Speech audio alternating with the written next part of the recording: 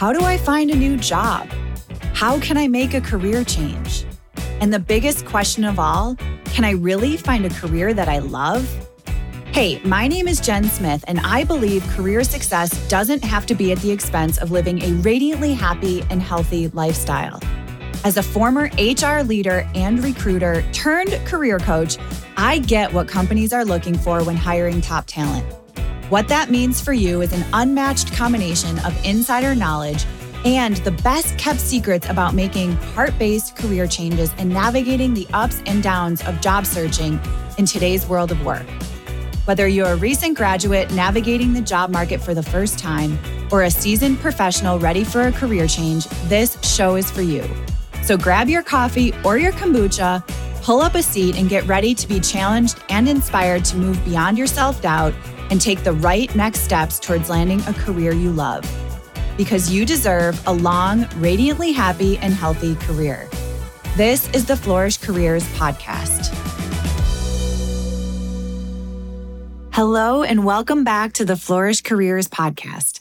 I'm your host, Jen Smith, and today I'm here with an episode dedicated to interview prep, specifically about the mistakes I've seen many job seekers make through the years. So let me start with a quick question. Let me ask you this. Do you prefer to go to the dentist over a job interview? I did a poll in an interview prep webinar that I was hosting, and 87% of the people responded and said that they'd rather go to the dentist than a job interview. If you know me, you know that I hate the dentist. I would much rather go to a job interview than the dentist, but I get it. Interviewing is not something most people look forward to, although it is necessary to landing your next best role. So for today's episode, I'm going to kick off with a quick personal story around interviewing, which is part of the reason that I love to help people with interview prep. Then we're going to get into 3 of the most common interview mistakes, along with ways to overcome them. And because virtual interviews are a thing and they will continue to be popular, I'm going to sneak in a handful of virtual interview prep tips. So let's get to it. Quick story. One of my first interviewing experiences post-college graduation was more like what not to do. And this has stuck with me throughout my career. So much so that I vowed if I was ever provided the opportunity to make this experience better for job seekers, I would. And of course, as luck would have it, I spent pretty much my entire career interviewing people across all levels of the organization. So one of my first jobs out of college, I was interviewing for an operations team leader role where I would have to relocate from Buffalo to a city that was a few hours away. And at this point in my career, I really had no idea what I wanted to do. So I basically was just kind of like taking whatever came my way. So I was called for an interview. And just like most interview processes, it started with a phone screen. So I'll never forget this. I was in my house. I was eagerly waiting for the phone to ring. And as soon as it rang, the gentleman on the other end, he didn't even say hello. He didn't even check to make sure it was me. He literally said, the sun never shines here. And I thought, wow, this is a really interesting way to start a phone screen. So I just replied back and said, well, the sun barely ever shines in Buffalo either. So somehow that must have broken the ice, but the entire interview over the phone was just kind of intimidating. But I made it through and I was invited on site for an all-day interview. And I call this the survivor-like interview. So he showed up and there was 15 of us recent graduates from all over the country, all different schools all over the country. The interviews started right at 8 a.m. And I remember there was somebody up in the front of the room and they were sharing a presentation and it was all about results and just kind of like yelling at us. And I was just thinking like, oh my gosh, what did I get myself into? And then at that point, we broke off into one-on-one interviews. So kind of round robin style where basically each of us went with one of their managers and had a one-on-one interview. And then they always brought us back to the hospitality room, and then we would go with the next person throughout the day. So every time I went back to the hospitality room, I was noticing that there was less and less like coats and notebooks in the hospitality room. Then we got to lunch and there was about half of us there. They interviewed us over lunch with all these different leadership scenarios. And by the end of the day, there was 2 of us left. So literally they were letting people go throughout the day. So people were like voted off the island. And I thought, oh my gosh, if I get this job offer after this entire day of interviewing, I have to take it. So I got the job, and then it was time to move away from home. And so the town that I was relocating to didn't have a ton of options for recent graduates. So there wasn't a lot of apartments. I ended up finding a realtor, Betty, bless her heart. She helped me find an apartment, but it wasn't going to be ready for my first day. And as a recent grad, I didn't have money to stay in a hotel. And so Betty offered me her spare bedroom. And this was before Airbnb was ever a thing. As an introvert, this was super uncomfortable. So here I am starting a new job, staying overnight in my realtor's spare bedroom. The whole thing was just super uncomfortable. And it was a very rough start to my professional career. So from this survivor-like interview process to the lack of corporate housing that led to living with my realtor throughout my first week, I vowed to make the hiring experience more welcoming for job seekers if I was ever provided the chance. And as luck would have it, that opportunity presented itself repeatedly throughout my career. So I've had the opportunity to interview thousands of folks from entry level to senior executives. And now as a career coach, I'm really on a mission to help people breeze through the interview process and land comfortably in their next best role. So let's talk about the 3 most common mistakes I've seen job seekers make and how to avoid them. Mistake number 1 is providing generic responses versus telling a story.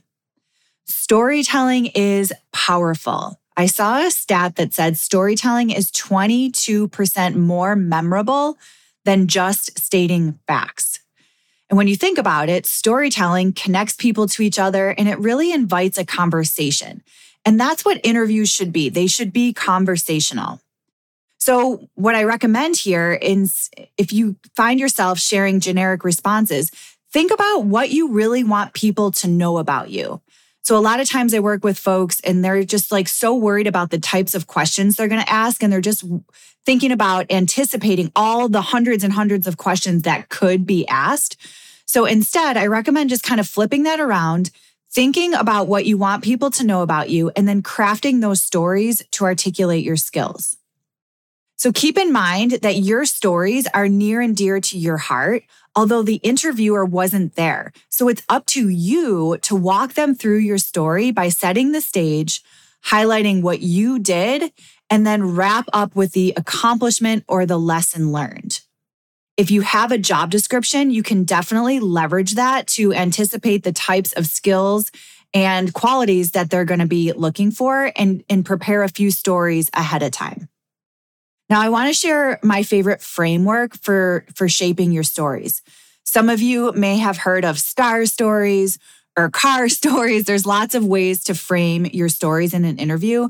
My favorite is OAR. Maybe because I like the band, I don't know, it's just always stuck with me.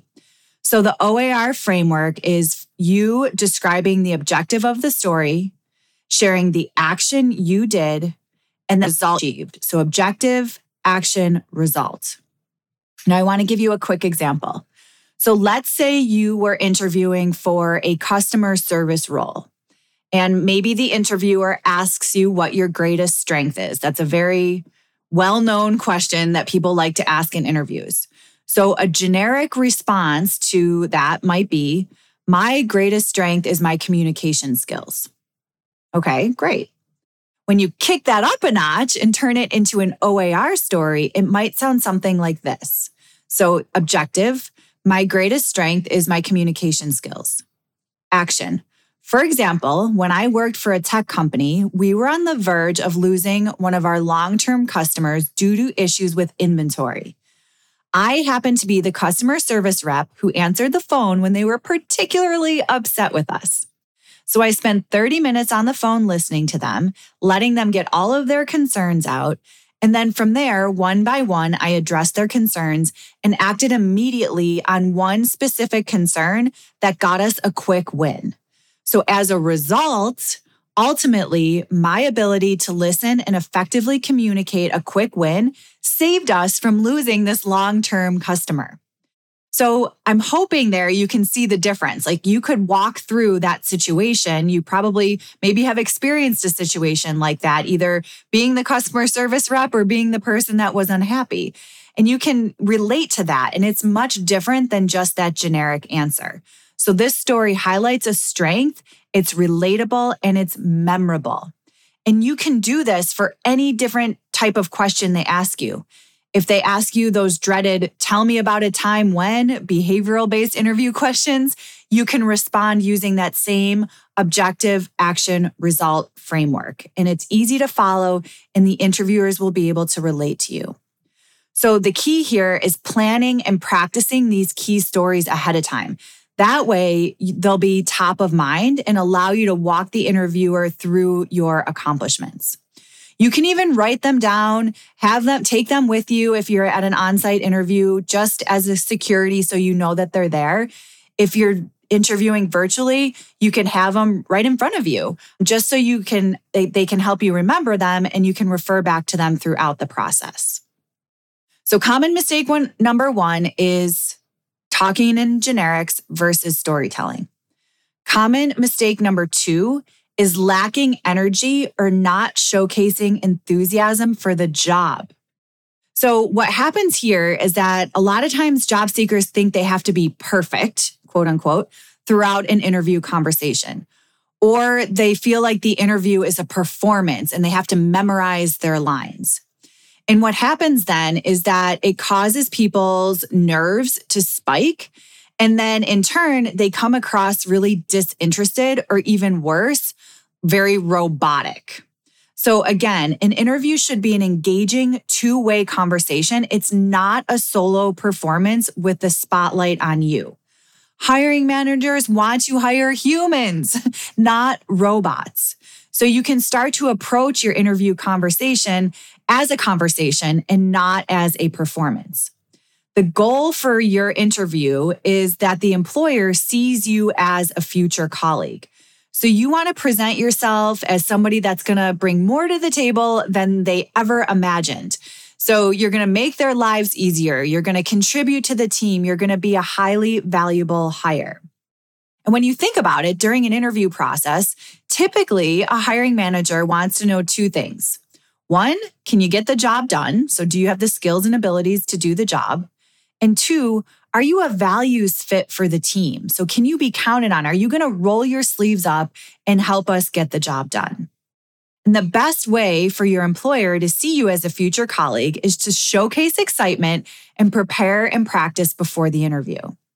So some ways to do this are, if you have the job description, analyze the job description and know what you can offer before they even start asking you questions. So I remember I was interviewing for an HR role at a tech company. I did not have tech experience, although I knew they wanted somebody who could lead HR projects across multiple teams. And I did have that cross-functional leadership experience. So I practiced and showcased those related stories and experiences in the interview, and I got the job. Recently, I worked with a client who was interviewing at a large consumer packaged goods company, and we noticed that decision-making was mentioned in the job description multiple times. So we practiced his decision-making stories, and he got the job. So another quick tip here to help you kind of ease your nerves and come across more human than robotic is connecting with your interviewers on LinkedIn ahead of time. So go ahead and send a quick connection with a note that says you're excited to meet with them. Then you can check to see if you have anything in common. So take a peek at their profile and see if you have anything in common and start to build that personal connection. Not to mention, this is a great way to build your network. Practice, practice, practice. So practice and action builds confidence. This is what's going to help you be able to tell your stories in a very memorable way and come across enthusiastic and excited about the job. So you can sit in front of a mirror and dress the part and play the part. Another fabulous way is to take it old school and make flashcards. You could write out your interview questions. You could take it a step further and record yourself on your cell phone. Play it back, audit your responses, and determine if you would hire you, if you sound like a robot or if you sound like an excited team player that's going to bring more to the team than they ever imagined. Okay, so now I realize that virtual interviews can add a layer of anxiousness and can cause you to feel even less excited about the process. So with that, I wanted to share a couple of ideas to help you. The first one is just to make sure you prep your setup and your background. If you have a neutral wall, that's usually the best. You want to practice to make sure and see how you look on camera. Be really cautious of lighting. So depending on your location or the time of day, the sun can create distractions and shadows. So maybe practicing with a friend to ensure your lighting at the time of your interview is going to help you and not hinder you. If you're on your phone, you want to make sure you have a stand. You don't want to hold your phone and have your phone wobbling all over the place. Try to quiet and minimize disruptions. If there is a chance that you're going to get interrupted by something outside of your control, you can definitely mention it at the start of the conversation just to let them know. And that's also going to showcase that you're proactive as well. You can help settle your nerves by talking about the situation. So if there's construction going on, let them know. Or if you have a new puppy in the next room and it might start barking, you can let them know. That's just going to help calm your nerves as well. Pro tip here is that if you're nervous about the technology or if the technology, isn't super stable, what you could do is ask your interviewer for their phone number in case the tech doesn't work. And that's going to showcase your proactive mindset as well. So one of the best things I think about virtual interviews is that they can add a layer of self-assurance for you because you can have all your notes right in front of you. If it's a Zoom or a WebEx and you're on camera, use Post-it notes and put them around your computer screen so you have some ideas. You can glance at them really easily while you're in the interview process, and you don't have to worry about memorizing things or feeling like you're in a performance. Just the simple act of knowing your responses are right there in front of you will help calm your mind. Of course, practice, practice, practice. So make sure that you familiarize yourself with the program, Zoom, WebEx, Teams, whatever it is. Know the basics, know how to mute and unmute your microphone. Just make sure that you're practicing to cut down on all those technical difficulties. So those are some tips for virtual interviews. So far, we've talked about the number one mistake is sharing generic responses. Turn those into stories with the OAR framework. Mistake number 2 is lacking energy or not showcasing enthusiasm for the job. Mitigate this by preparing, practicing, and of course, being yourself. Common mistake number 3 might be surprising for you, but it's asking good questions. So the mistake is that people don't ask any questions or they don't ask good questions. So the idea that I want you to think about here is that you should be interviewing the company as much as they're interviewing you.